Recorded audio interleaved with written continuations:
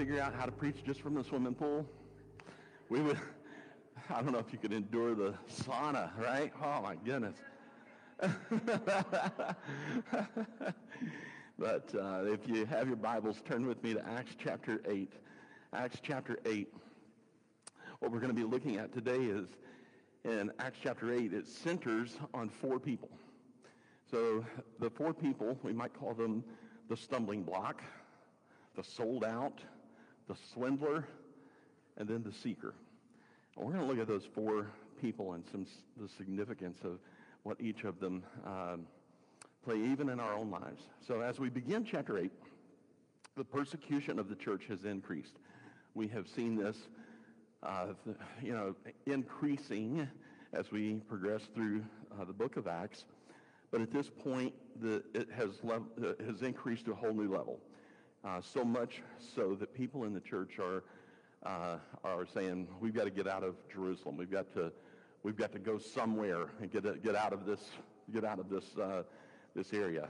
And keep in mind that as the persecution increases, the church is now motivated to leave Jerusalem to escape that persecution, but as a result, they're taking the gospel with them. So they're taking the gospel with them, and they're letting other people know and sharing the gospel with others. So let's jump in. With key point number 1, and then we'll unpack it from Acts chapter 8. Key point number 1 this morning is this. Saul was a stumbling block, and God still used him. Saul was a stumbling block, and God still used him. Let's look at it. Acts chapter 8, we're going to read the first 3 verses to start with. Now Saul was consenting to his death, talking about Stephen. At that time, a great persecution arose against the church, which was at Jerusalem, and they were all scattered throughout the regions of Judea and Samaria, except the apostles. And devout men carried Stephen to his burial and made great lamentation over him. As for Saul, he made havoc of the church, entering every house and dragging off men and women, committing them to prison. Now we're going to pause there just for a moment because I want to give a quick working definition of what I mean by stumbling block. In a broad sense, when we call Saul a stumbling block, in a broad sense, the definition is any obstacle that hinders progress. That's the broad definition. The Bible uses the term to refer to anything or anyone that attempts to hinder the gospel from moving forward.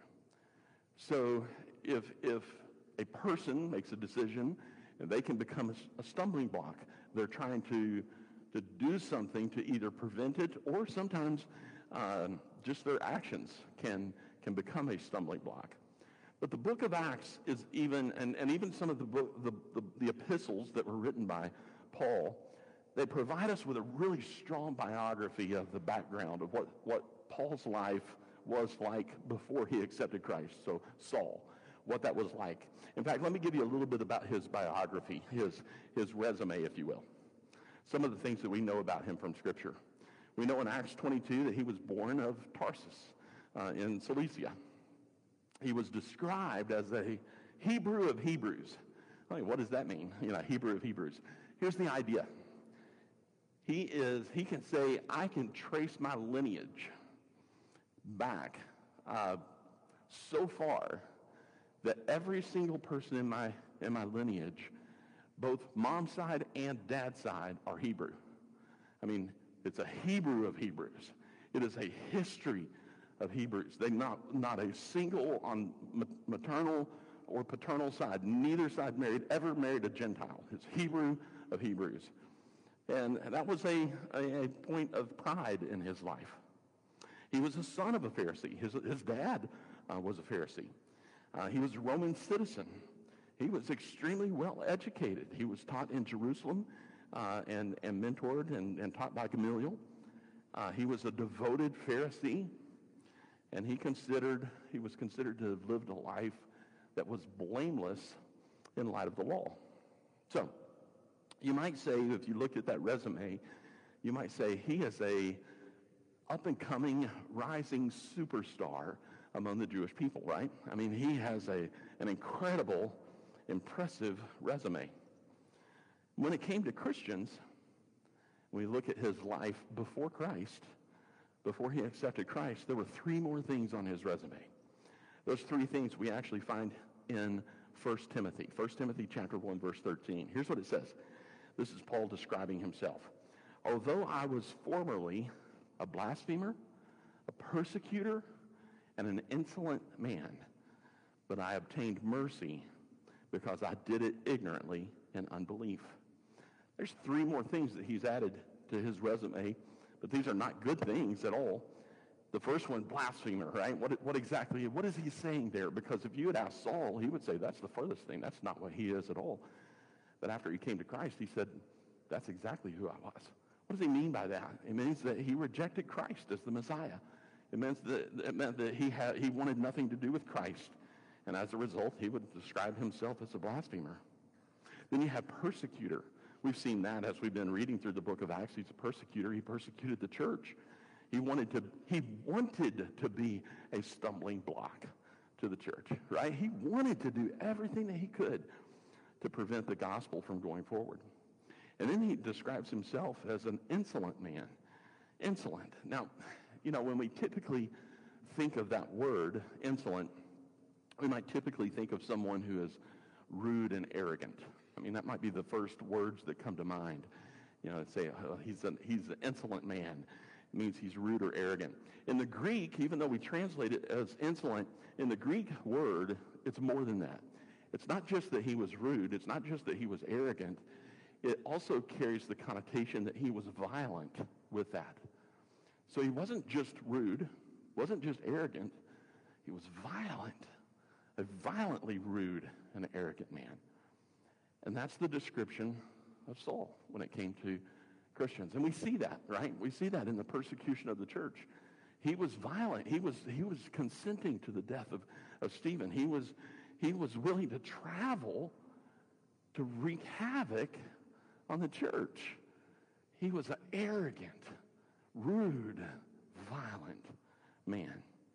Now, this type of resume you look at all of that, and that would make him what? The least likely person that anyone would ever pick to become the apostle to Gentiles. Right? I mean, this is the Hebrew of Hebrews. This is a guy who follows the law to a T. This is a guy who, was very prideful in who he was. Surely he would never even hang out with a Gentile, right? I mean, he would be the least likely person that we would ever pick. So how do we think about that? The fact that God chose him tells me this, that God does not look upon our resume in the same way that we do or in the same way that we think others do. God doesn't look at the things that we do the same way that we do. God doesn't look at our history. He doesn't look at our past and doesn't look at all the things that we've done and see us and see our resume and say, you're outside the scope of the mercy of God. Because I want you to consider that.